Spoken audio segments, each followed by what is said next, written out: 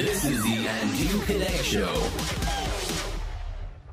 Și bine ați venit la un nou episod din acest podcast. Invitatul meu de astăzi este basketbalist profesionist la CSM Miercurea Ciuc și mai mult decât atât autor de curând Sebastian Ionescu, cartea Sportivii se va lansa în câteva zile, mai exact luni pe 20 septembrie. Ce faci? Cum te simți cu câteva zile înainte de lansare? Mă simt foarte bine. Sincer, sunt entuziasmat pentru că am așteptat momentul ăsta și l-am vizualizat de mult. Momentul în care o să pot efectiv să vorbesc despre carte și lumea să o și comande, pentru că până acum am încercat să fac o strategie de marketing, să o pun în aplicare, dar una e când vorbești despre ceva și alta e când ai produsul finit și poți să îl ai în față să vorbești, să se uite lumea, să o comande și toate chestiile. Am avut precomenzile date drumul până acum, s-au încheiat pe 10. Pe 10 septembrie au fost plasate și sper că le-a și primit lumea. Dar acum nu știu cum să spun, e exact momentul zero. Sunt curios cum o să fie și ce impact o să aibă și ce feedback o să primesc. O să primească, de fapt, cartea, că e vorba despre carte în sine. Eu nici măcar n-am vrut să-mi pun descrierea la începutul cărții, dar așa se face normal să aibă și autorul o descriere, să vadă lumea despre ce e vorba. Dar de când am început să o scriu, am mers pe ideea că e produsul în sine care contează, nu autorul neapărat. Spune-ne pe scurt, fără prea multe spoilere, ideea cărții. Pot să dau și spoilere, pot să dau și să spun și din fragmente și să spun și despre ilustrații și despre orice, pentru că modul în care am scris-o, modul în care e narată cartea, cumva atrage cititorul prin comicul narațiunii, prin sugestiile care se deprind din carte. Deci, e vorba despre un puști de 10 ani, introvertit, care are probleme în viața socială, în viața de zi cu zi, are probleme de relaționare între el și colegii de la școală, care el suferă de un bullying din partea colegilor. Profesorii nu-l înțeleg. Zice că fetele nu-l plac. Și pentru că, adică se vede că e introvertit, tocmai pentru că nu vorbește cu nimeni despre chestiile astea și le ține în el. Și suferă cumva din cauza unor chestii pe care nu știe cum să le înțeleagă și cum să le descrie. Apare în viața lui, adică, e descrisă o perioadă pe care o petrece cu verișorul lui, mai mare, care e basketbalist, și acesta, doar socializând și doar văzând cum îi merge puștiului fiecare zi, începe să-i sugereze moduri și comportamente de ale sportivilor, moduri în care moduri în care își petrec sportivii majoritatea timpului, care asta într-un fel cuprinde și problemele, și situațiile de criză, și depresiile, și situațiile critice din viață. Deci, efectiv, îi sugerează moduri cum să treacă prin probleme, cum să le înțeleagă, și vorbesc despre alimentație, despre meditație, despre relația cu oamenii din jur, despre conștientizarea lucrurilor prin care trecem și prin care trec. Și de aici puștiul își dă seama în fiecare capitol, ok, deci dacă fac asta, atunci o să mă simt așa? Super! Adică singur își dă seama de niște chestii. Și asta aș vrea să înțeleagă și cititorul, că nu e scrisă la maniera sportivii fac așa, trebuie să faci așa. Pentru că niciodată nu mi-a plăcut nici să citesc genul ăsta de lectură și nici să ascult neapărat genul ăsta de păreri, la modul it's mandatory. Niciodată, eu pentru mine cel puțin, nu am putut să mă dezvolt pe ceva ce trebuie să faci. Mai mult, cred că ajută să conștientizezi ce vrei să faci, ce te deranjează și unde vrei să ajungi. Și micile conștientizări îl ajută pe puști să-și formeze mentalitatea proprie și să se simtă mai bine și mai liniștit. Și cum ți-a venit ideea? Cum a pornit proiectul ăsta? Că nu bănuiesc că îl ai de ceva timp în cap. Am vrut să scriu de foarte mult timp. Am avut treaba asta de scris. Deci am intuit bine. Da. Personal, mie mi-a plăcut tot timpul. M-a atras literatura și am vrut să scriu ceva. Însă m-a lovit treaba asta de dat mai departe, de împărtășit niște, cum să spun? Sfaturi. Da, sfaturi, dar mai mult niște moduri de a-ți forma o viață liniștită și o viață de care să te bucuri. Adică în fiecare zi să ai ceva de care să te bucuri și să apreciezi binecuvântările din viața ta, atunci când am avut personal un shift de perspectivă, un schimb de perspectivă. Adică sunt de părere că fiecare persoană are un moment, la un moment dat, în viață, când are un schimb de ăsta de perspectivă, de a privi lucrurile. Pentru mine s-a întâmplat când aveam 21 de ani, ceva de genul ăsta, și am început să fiu conștient de lucrurile din viața mea.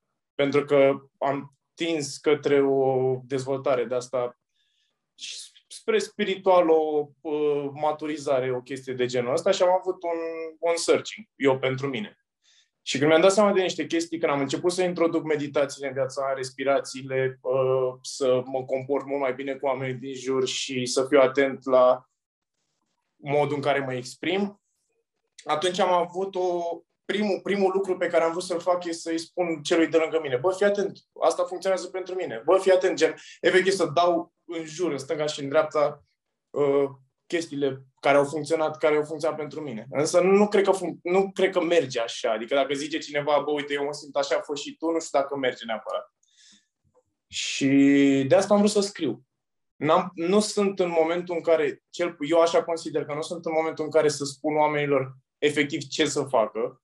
Și sunt și foarte multe cărți de genul 10 pași către ceva sau cum să faci ceva. Și eu cred că nu sunt acolo să spun eu cum să faci. Însă pot să scriu o carte despre carte pentru copii, despre un puști, care e doar o poveste comică din care poți să sustragi niște idei bine structurate.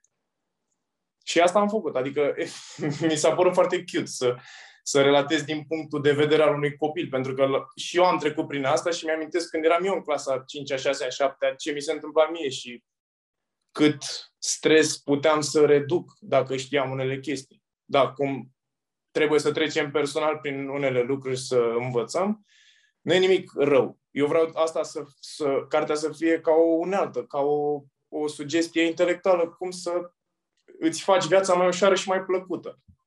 Deci tu ai avut un moment din care din Patrick ai devenit Arthur, numele personajelor cărții tale, cumva. Oarecum, să spunem. Da, basically, da. Personajele sunt ficționale, adică nu pot să zic că eu sunt unul dintre ele, pentru că nici Arthur nu pot să zic că sunt neapărat. Arthur fiind vărul mai mare, pentru cine nu a citit încă.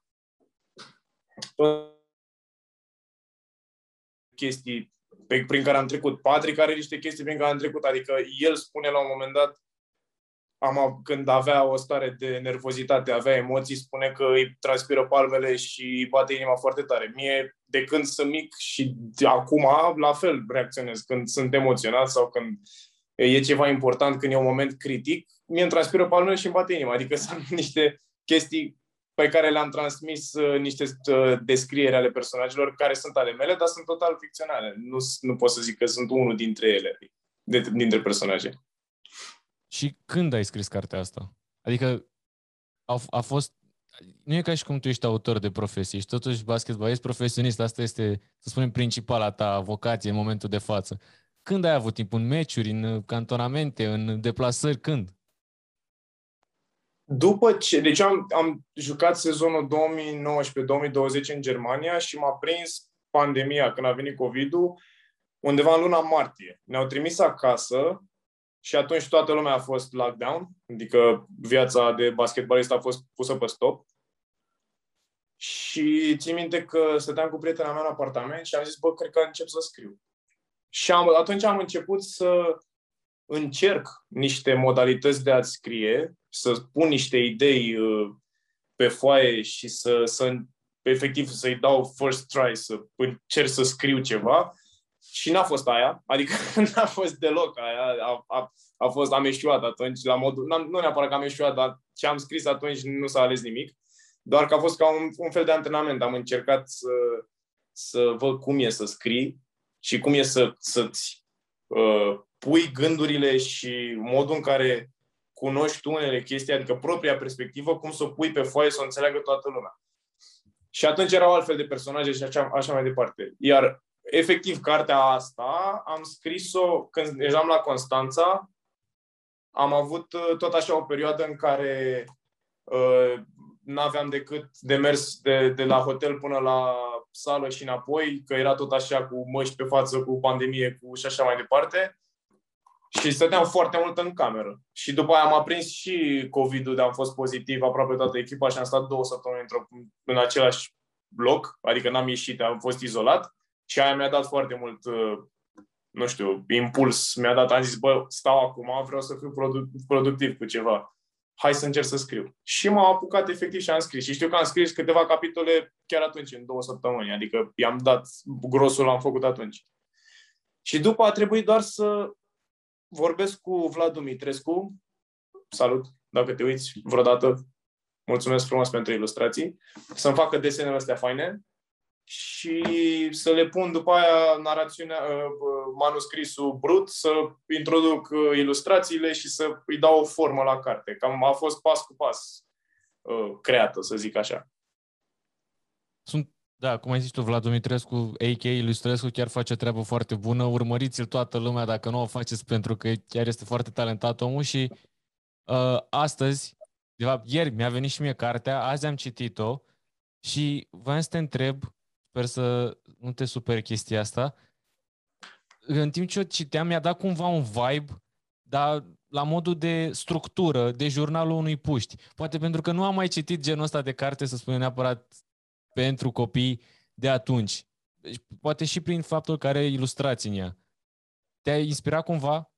Întreb doar de curiozitate. După altă carte? Seria, jurnalul unui puști. Sau nu știu despre ce vorbesc. Sincer, îmi pare rău pentru că nu am această informație, dar nu știu la ce te referi. Jurnalul unui puști? Da, era tot așa. Erau, de fapt, mai multe volume. Au fost o grămadă și a prins foarte tare când eram mic. Da, și e cumva, bine, n-are legătură cu Sportivii sau ceva, dar era tot așa povestea unui copil mic și cu foarte multe ilustrații și tot așa, destul de lejer de citit, știi, și o parcurgeai destul de repede și era mișto. Asta era doar o curiozitate de-a mea personală. Nu, sincer. Pot să dau din casă, să zic așa, din culise. M-am inspirat după nu știu dacă știi pe Jocko Willing, are și un podcast. Este un fost Navy SEAL și la un moment dat el a scris ceva de genul și s-a pus pe el într-o carte de copii. Eu, ascultându-i podcastul, am luat de acolo informația și probabil stând în subconștient, când am început să-i dau o altă încercare la ce spuneam, că am mai încercat odată să scriu, când am început să-i dau o altă încercare, mi-a venit direct. Dar de ce să nu zic eu direct din punctul de vedere al copilului? Pentru că, la fel cum am zis și mai devreme, să scriu din punctul meu de vedere, să scriu eu, Basti, zic asta, trebuie să mai treacă timp și să mai acumulez niște experiență și ca om, și ca basketbalist, și ca autor. Adică probabil o să iasă la un moment dat ceva scrisă din punctul meu de vedere unde eu vorbesc, dar mai durează. Pentru asta e pur și simplu cum o simt, așa cred eu. Mai am o curiozitate personală. Da. Numele Artur și Patrick, Patrick, da? Patrick, Doamne. Au înseamnă ceva sau pur și simplu? Ficționale total. Nu, sunt ficționale. Nu sunt după nimeni. Nu sunt luate. Efectiv, am stat să mă gândesc toate detaliile din carte, numele, ce personaje apar, ce personaje secundare apar. Efectiv, am vrut să fie un ajutor ca mesajul meu să fie dat cât de lizibil și de comprehensiv se poate. Și în numele am vrut să fie, cum ar fi, un puște așa care e introvertit, cu părul creț, mic, cu pistrui, cum l-ar chema?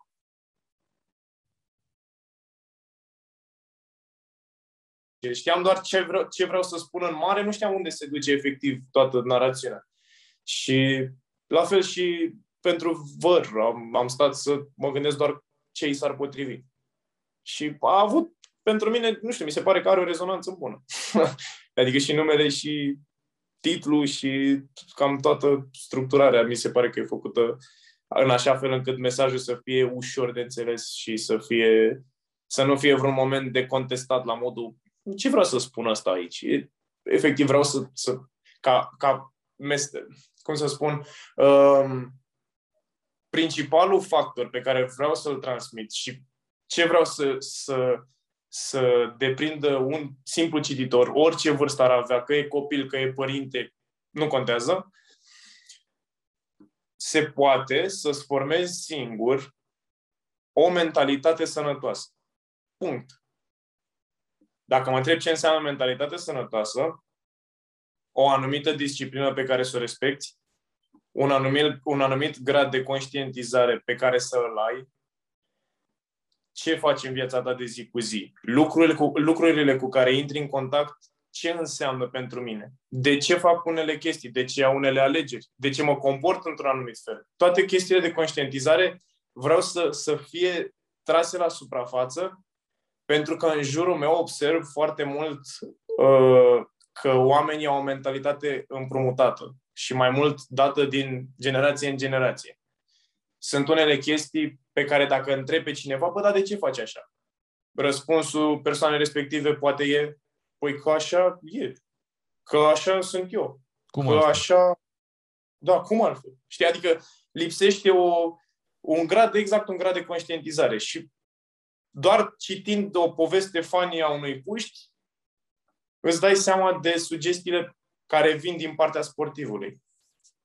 Deci, ai zis că putem să vorbim despre orice legat de carte. Te-am întrebat să știe toată lumea care ascultă. Eu am carte aici.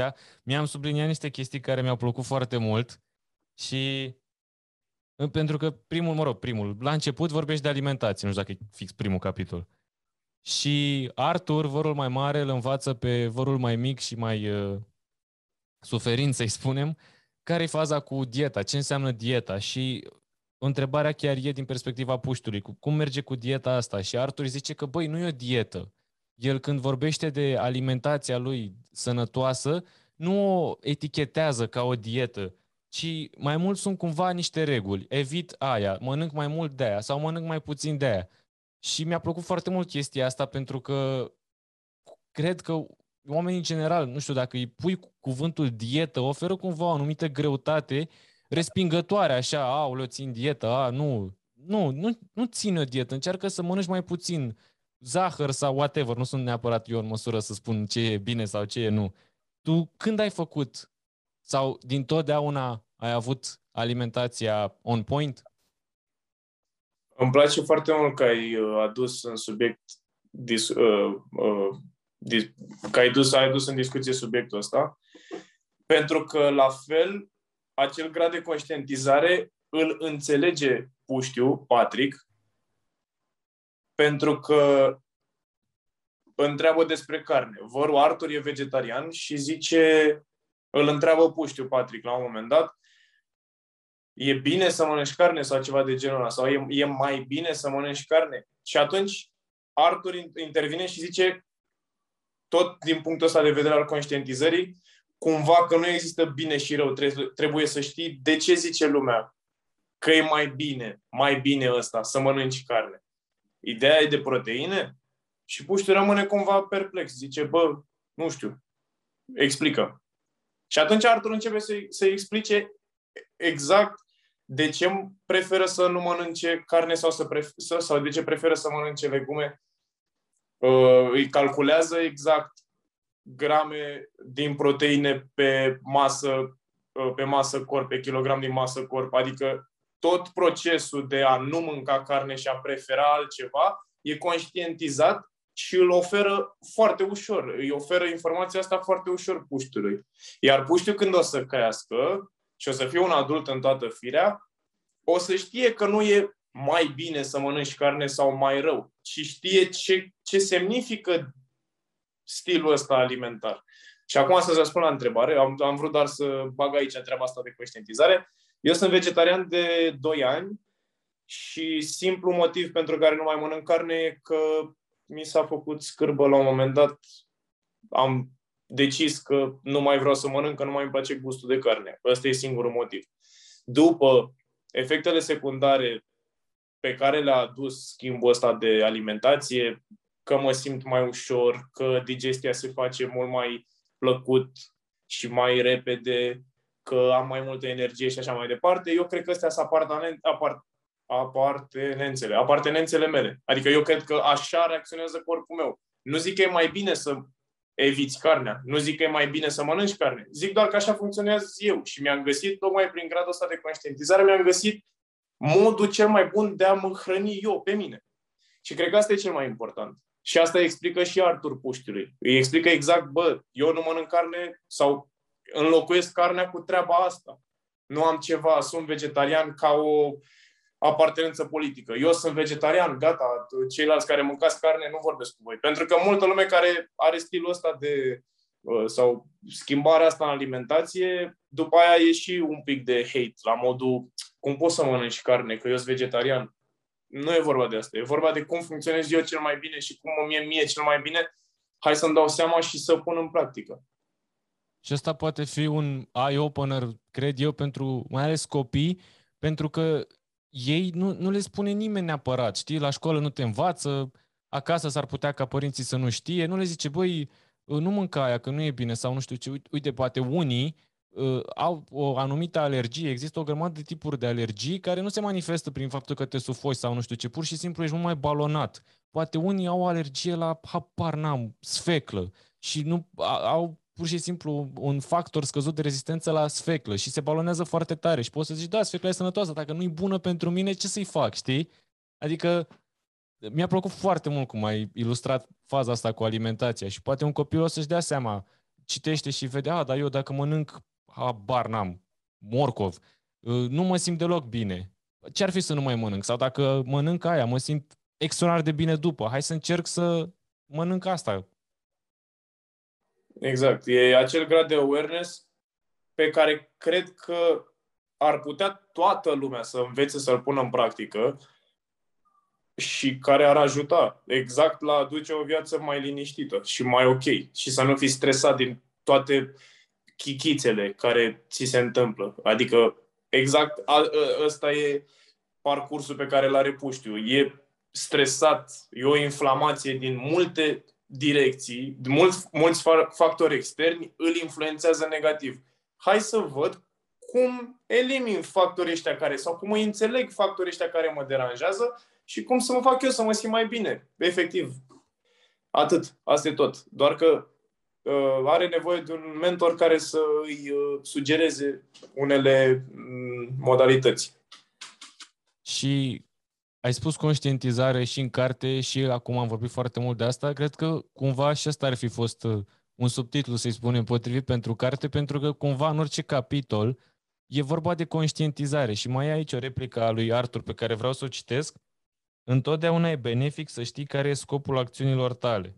Trebuie să ai în minte un sens al lucrurilor. Exact ce vorbeam și despre alimentație, exact ce vorbeai și ce mai este în vorba în carte, despre meditație și despre antrenamentele fizice pe care Artur l-a sfătuit pe vorul mai mic să le facă pentru a avea o stare de spirit mai bună, să nu spunem neapărat o viață mai bună, dar pur și simplu o stare mai bună. Exact. Da, e vorba despre conștientizare și exemplific asta prin 11 capitole unde problema în sine e diferită. Și aș vrea mi-aș dori, ar fi pentru mine ideal ca cititorul să-și dea seama că nu contează din ce parte vine stresul sau inflamația sau problema, că tot timpul se poate rezolva, să zic, se poate înțelege. Se poate să-ți găsești cumva zenul și să te simți bine. Nu contează diferența de stres, cauza de anxietatea fiecăruia, pentru că suntem diferiți.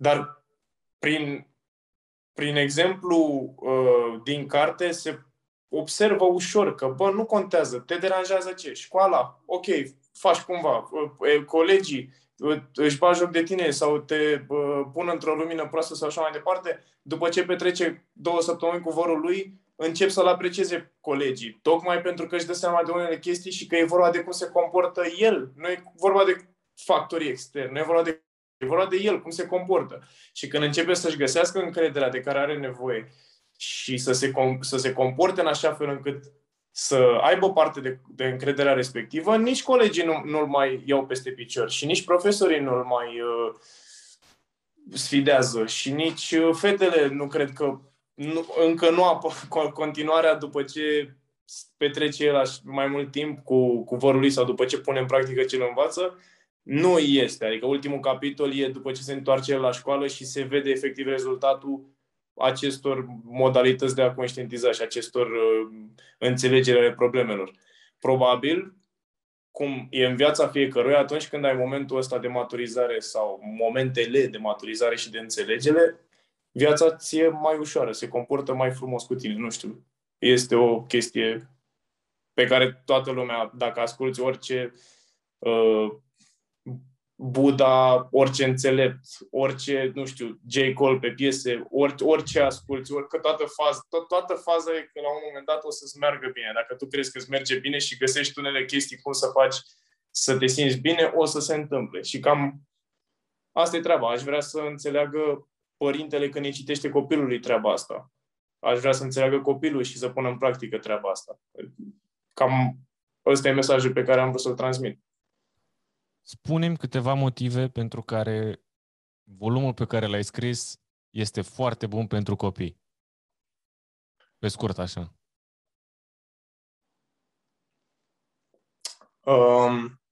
Modalitățile de a te comporta sunt sugerate de o persoană care e demnă să fie urmată și care e pertinentă să spună niște chestii. Adică verișorul lui e baschetbalist, spune că îl urmărește la televizor, că e, să zic, de succes. Nu folosește sintagma asta, dar asta se înțelege. Că vărul lui, lumea se comportă frumos cu el, el se comportă frumos cu cei din jur, e apreciat tot timpul. Puștiu spune despre vărul lui că aș vrea și eu să se comporte lumea așa cum se comportă cu el. Adică oricine își dă seama după ce citește că persoana e pertinentă să dea să fie ascultată. Mai bine spun așa. Asta ar fi un motiv.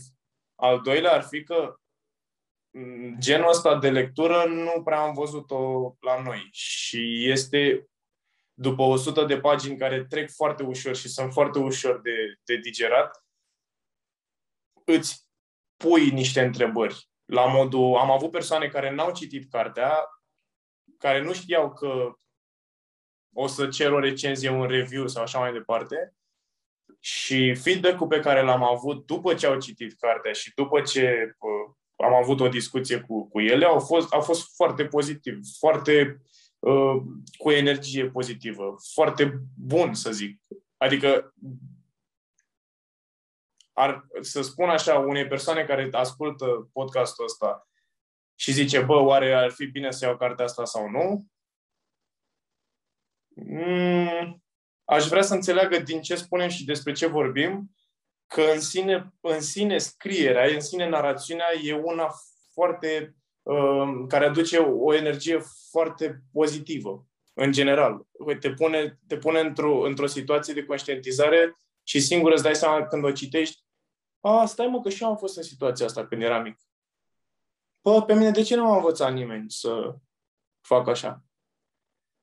Emi Cățe a zis în carte, și vreau să-l citesc, că scrie la început îndemnarea la lectură din partea mai multor persoane și Emi spune ceva de genul, cine se uită la podcastul tău ar trebui să știe cine e Emanuel Cățe. Exact. Întâmplarea face ca acțiunea din carte să aibă loc în perioada clasei a 5-a, exact atunci când și eu mi-am propus să încep activitatea cu mingea la coș. și după spune, dacă volumul ar fi fost scos pe piață în acea perioadă, mi-ar fi luminat drumul de început în sport și viitoarele provocări și obstacole din viață. Și asta e fără să zic că e tovarășul meu sau prietenul meu sau colegul meu de la național sau așa mai departe, sunt sigur că asta a simțit. Și cam asta e ideea care rămâne după ce citești cartea. Cred că pentru copii, pentru cititorii mai tineri, cartea asta poate să fie efectiv un Arthur. Pentru că poate ei n-au avut în viața lor un asemenea mentor, să-i spunem, dar citind și învățând din experiențele lui Patrick din carte, efectiv, cartea asta poate să aibă acel rol de mentor, de om care dă niște sfaturi, cum ai spus și tu, pertinente, adică nu sunt chestii stupide sau bullshit-uri deloc în cartea asta, sunt chestii foarte ușor de, pentru un copil poate nu sunt foarte ușor de înțeles, dar sunt chestii ușor de înțeles, chestii aplicative și chestii care, cum ai spus și tu, pe o notă de pozitivitate enormă și foarte reale. Și ăsta e motivul pentru care, cred eu, uite, ți-am zis să zici câteva motive pentru care cartea e foarte bună pentru copii. E relatable și cred că lucrul ăsta e foarte important. Adică vorbește despre niște perioade, momente plăcute sau mai puțin plăcute din viața unui puști, dar nu e ceva unic, nu e un gen de puști de la foarte rar. Nu, tocmai, e genul de copil pe care îl vezi în aproape orice clasă, dacă nu chiar orice clasă, știi? Când nu intri prin licee și te uiți. Și cred că asta va fi foarte bine în tot volumul tău și dacă vrei să mai continui, nu habar n-am, dar faptul că e relatable e un mare, mare avantaj. Exact. Multe situații prin care e pus puștiu, eu am trecut prin ele și sunt convins, cum ai zis și tu, că în fiecare clasă e cineva care a trecut prin asta. Adică zice la un moment dat despre cum e frică că nu-și face temele. Mie mi-era frică tot timpul. Era duminică, știam că am o grămadă de lecții, luni mă ascultă la școală și stăteam cu stresul și cu frica că mamă, mă ascultă ăsta, mamă, că n-am învățat, mamă, că nu mi-a făcut tema. Păi ce-ar fi, acum apare foarte general și foarte direct ce spun, dar ce-ar fi să găsești o modalitate prin care să nu mai ai stresul ăsta? Și dacă de mic înțelegi că e în puterea ta, adică tu chiar ai foarte multă putere să învingi toate negativitățile prin care intri și cu care ai contact. Adică e în puterea fiecăruia din noi să treacă ușor peste experiențele neplăcute sau peste frici sau peste orice chestii negative. Și puștii învață singur asta. Și cum ai zis și tu, toți am trecut la un moment dat prin chestii de genul ăsta pentru că sunt uzuale. Nu e un exemplu, un caz particular al unui puști să zici, bă, da, uite, mie nu mi s-a întâmplat așa. Nu, sunt exact exemple din viața noastră.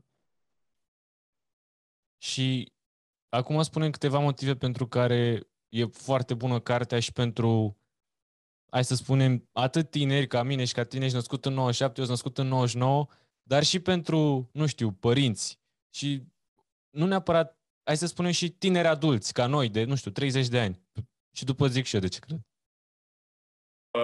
Uite, să zic două mari și tari. Primul, metoda de meditație pe care i-o spune Arthur lui Patrick este foarte simplă și cum e explicată, cum e indusă, e foarte ușor de înțeles. Știu multe persoane, adulte, care zic, bă, aș vrea să meditez, dar nu știu cum, sau nu pot. Și e explicat foarte ușor cum să faci asta. Și treaba asta de meditație și de spiritualitate ia acum amploare în ultimii ani. Am văzut că bubuie și internetul și, nu știu, YouTube-ul cu videouri despre meditație și chestii de genul. E explicat foarte ușor de înțeles tot conceptul ăsta. Și de aici poți să sustragi treburile astea și să le folosești. Chit că ai 30 de ani sau 40-50 de ani sau 15. Deci e pentru toată lumea. Asta 1. Și 2, mai zi o dată cum ai adresat întrebarea, că de acolo mi-a venit mie o idee. Motive pentru care cartea asta poate să fie citită și parcursă de oricine. Așa, da. La un moment dat, Arthur îi zice lui Patrick să-și urmeze intuiția. Și Patrick zice, eram sigur că nu vreau să fac X. Iar el îi răspunde că intuiția niciodată nu vine printr-o negație. Tot timpul te gândești intuitiv, zici, prefer să fac asta. Că e tradus în capul fiecăruia, explicat în cuvinte, în alte exprimări, ok. Dar intuiția e tot timpul. Dacă ți-e sete, te duci să bei apă. Nu te gândești, nu mănânc, beau apă. Iar Patrick, când a zis, nu vreau să fac nu știu ce și asta e intuiția mea, Arthur îi spune exact treaba asta. Și el înțelege, deci ar trebui să ascult ce îmi spune mie inima sau oricum vrei să traduci asta și să fac treaba aia direct, fără să mai fie frică, fără să mai pun, nu aș vrea să fac nu știu ce, nu aș vrea, adică frica asta pe care foarte mulți oameni o întâlnesc. La fel cum e cu atunci când oamenii vor să se apuce de sport sau să se apuce să mănânce sănătos sau să, nu știu, să aibă orice activitate productivă. Dar nu am timp. Dar nu îmi place mie să fac. Și niciodată nu o să ai sau hai să nu folosesc și eu negația, tot timpul o să ai rezultat mult mai bun și mai pozitiv și mai productiv atunci când faci ceva cu deschiderea inimii, vreau să fac asta. Partea de care spun aici e atunci când Patrick vrea să sară peste antrenament pentru că e lovit la gleznă și zice, eram sigur că intuiția mea zice să nu fac antrenament. Atunci îi explică, e momentul în care Arthur îi explică, aia nu e intuiția ta, aia e o frică, aia e un pitic din capul tău care spune niște chestii, e doar o idee negativă din capul tău, aia nu e intuiția ta. Intuiția ta este, eu aș vrea să arăt mai bine și să mă simt mai bine și să fiu mai sănătos, dar intervine frica asta. Hai să dăm frica la o parte și să vedem intenția, de fapt, intenția ta și ce ai vrea să se întâmple, care este, ce ai vrea să se întâmple exact. Și așa, ăsta e gradul de conștientizare care se extrage de aici și pe care poate să-l înțeleagă oricine, de la orice vârstă ar avea. Și pe care ar putea să ajute și pe cineva de 30, 40, 50 de ani, care asta spun. Vrea să facă sport, dar ceva. Hai să înțelegem, eu chiar vreau să fac asta, chiar îmi doresc asta, ok, sunt modalități să ajung la ce îmi doresc. Și, adică poate că are probleme la școală. Eu am probleme la facultate. Scuză-mă că te întreb, ai zis că spui și tu de ce asta e o lectură bună. Ok, zi. Deci, Patrick are probleme la școală. Eu am probleme la facultate. Tu ai probleme în echipa de basket. Gabriela de 34 de ani are probleme la corporație. Adică toată lumea are probleme cu echipa, cu whatever și cu mediul de lucru, cu oameni cei mai apropiați pe care îi văd aproape în fiecare zi și, cum ai spus și tu, prin meditație sau prin tot felul de, cum este și ce ai spus tu, care îmi place foarte mult asta cu, nu mai pune pe nu în față, zic, ok, nu fac antrenamentul, mă odihnesc. Evitarea asta a negației, probabil fără să-ți dai seama, adică și asta e greu să conștientizezi, că de fapt îți aduce numai lucruri pozitive, știi?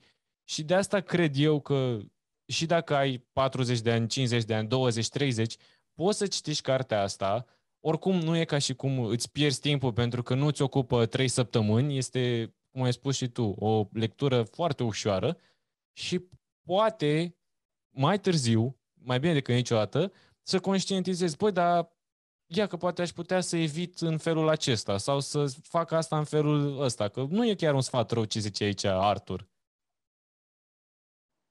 Corect. Îmi pare bine că asta ai înțeles și că mesajul e transmis și ușor de înțeles, că e lizibil. Îmi pare bine. Și, adică, scopul tău, cred că a fost și ăsta, adică da, faci o carte, să spunem, pentru copii în primă instanță, dar nu e ca și cum dacă o citește un adult, pentru că are foarte multe pilde, să le spunem, care, repet, sunt relatable în oriunde, la școală, liceu, facultate, loc de muncă, oriunde. O treabă care m-a influențat a fost să fiu la o adunare, petrecere, whatever, unde era un cuplu cu un copil. Tatăl i-a spus copilului, fiicei, dacă mai sari pe pat... Nu, deci fiica sărea pe pat. Și tatăl a zis, dacă cazi de acolo, să vezi ce bătaie îți dau. Și în capul meu a fost, deci după ce că fetița cade și o doare și plânge, mai trebuie să-i și fie frică că tu o bați și să aibă o temere instalată în subconștient că de fiecare dată când face ceva din plăcere, vine părintele și o bate. Prin asta vreau să spun că mi-ar plăcea foarte mult ca părinții când citesc, poate îi citesc unui puș de 7 ani, de 8 ani, poate citesc cartea separat. Când o cumpără pentru fiul de 10 ani, poate, cum ziceai tu, Gabriela de 34 de ani, zice, dar ia să-i dau și eu, să o răspăiesc un pic.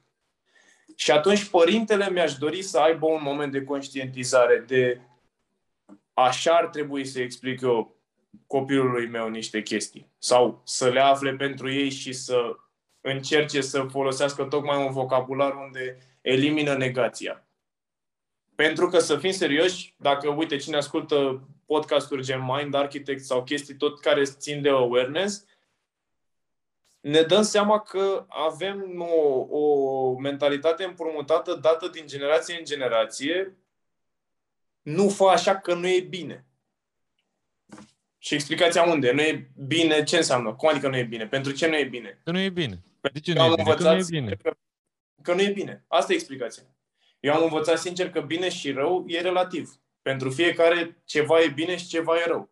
Hai să-mi dau seama ce înseamnă acel bine. Cum îi spun copilului? Pentru că atunci când faci un copil, când un cuplu e binecuvântat să aibă un copil, nu au nicio atestare să fie părinți, să zic așa. Nu au nicio experiență de maturizare ca să fie pertinenți să dea mai departe în următoarea generație niște chestii. Și atunci când citești o carte de genul ăsta, care aduce un grad de conștientizare de deci așa aș putea să vorbesc și eu cu fiul meu să înțeleagă. Atunci pune și părintele să gândească un pic și nu să-și schimbe neapărat, dar să-și ajusteze modul de a explica copilului ceva. Adică, pentru mine, sincer, explicația a fost temele că să vezi ce bătaie îți dau și asta se întâmplă foarte des. E canceroasă și asta duce la un subconștient care e plin de temeri și din care se pot foarte, foarte ușor aduce lucruri negative, depresive și anxioase în viața unui om. Și dacă cine citește puțin psihologie, știe că multe traume sunt din copilărie. Exact când e perioada pentru un copil să vadă ce înseamnă lumea, să vadă exact ce e bine și rău, ce îmi place, ce nu-mi place. Sunt introvertit, sunt extrovertit. Sunt alergic la ceva, cum ziceai tu, pot să mănânc altceva. Adică exact când experimentezi chestii, vine părintele și îți spune niște lucruri care au funcționat sau nu pentru el și ți le dă așa. Și asta nu mi se pare că duce la o mentalitate sănătoasă. Și fiecare poate să învețe din experiențele personale și să-și formeze propriul stil de gândire și să știe ce merge pentru el, ce e bine pentru mine, cum mă simt eu bine, ce e productiv pentru mine. Poate tata n-a trecut prin aceleași lucruri și să iau ca atare tot ce zice părintele, nu știu dacă e tot timpul dacă e tot timpul cel mai sănătos, să zic. Pentru că părintele meu poate greșește. Dar asta spun, că părintele citind cartea și având modul ăsta de explicație exact în față, negru pe alb, își dă și el seama, deci aș putea să-i spun lui fiul meu, ăsta e subconștientul, vocea asta pe care fac eu acum, e aici subconștientul în cap și zice, deci aș putea să-i spun și eu lui fiul meu, fă așa pentru că și rezultatul final duce la. Așa aș putea să explic eu lui fiul meu în loc să-i spun foaia că te bat. Asta cu bătaia e un exemplu poate puțin incisiv, dar cam așa se întâmplă majoritatea. Eu am crescut cu părinți de genul ăsta lângă mine. Ai mei nu au fost așa și mulțumesc Dumnezeu. Dar am văzut lângă mine și văd în continuare și părinți, cunosc și părinți tineri și cunosc și oameni care au avut părinți de genul ăsta, care nu au oferit o explicație neapărat, care nu au dat mai departe o conștientizare, o chestie de înțelegere.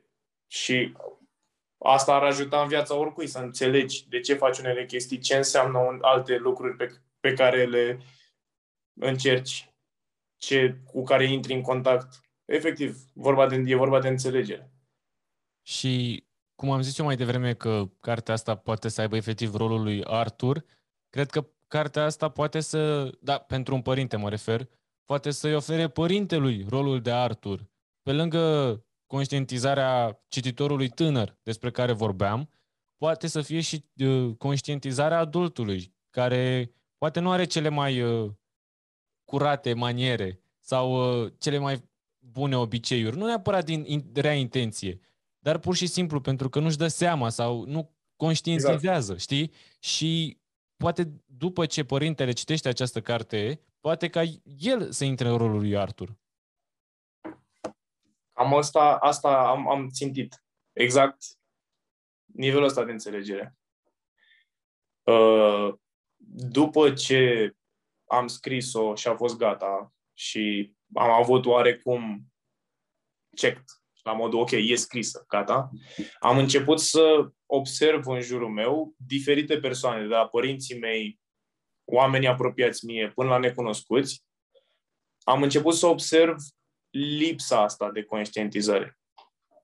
Și îmi pare bine că sper că am adus un lucru pozitiv în lumea asta. Îmi pare bine pentru că mi s-a spus recent o poveste despre un puști care, tot așa, 13 ani, 12 ani, ceva de genul, care e crescut de bunică și are tot felul de aspirații, de cântăreț, de actor, adică tot încearcă cursuri, tot se uită pe YouTube, pune chestii pe YouTube, învață foarte multe chestii despre IT și le spune la toți prietenii lui și așa mai departe.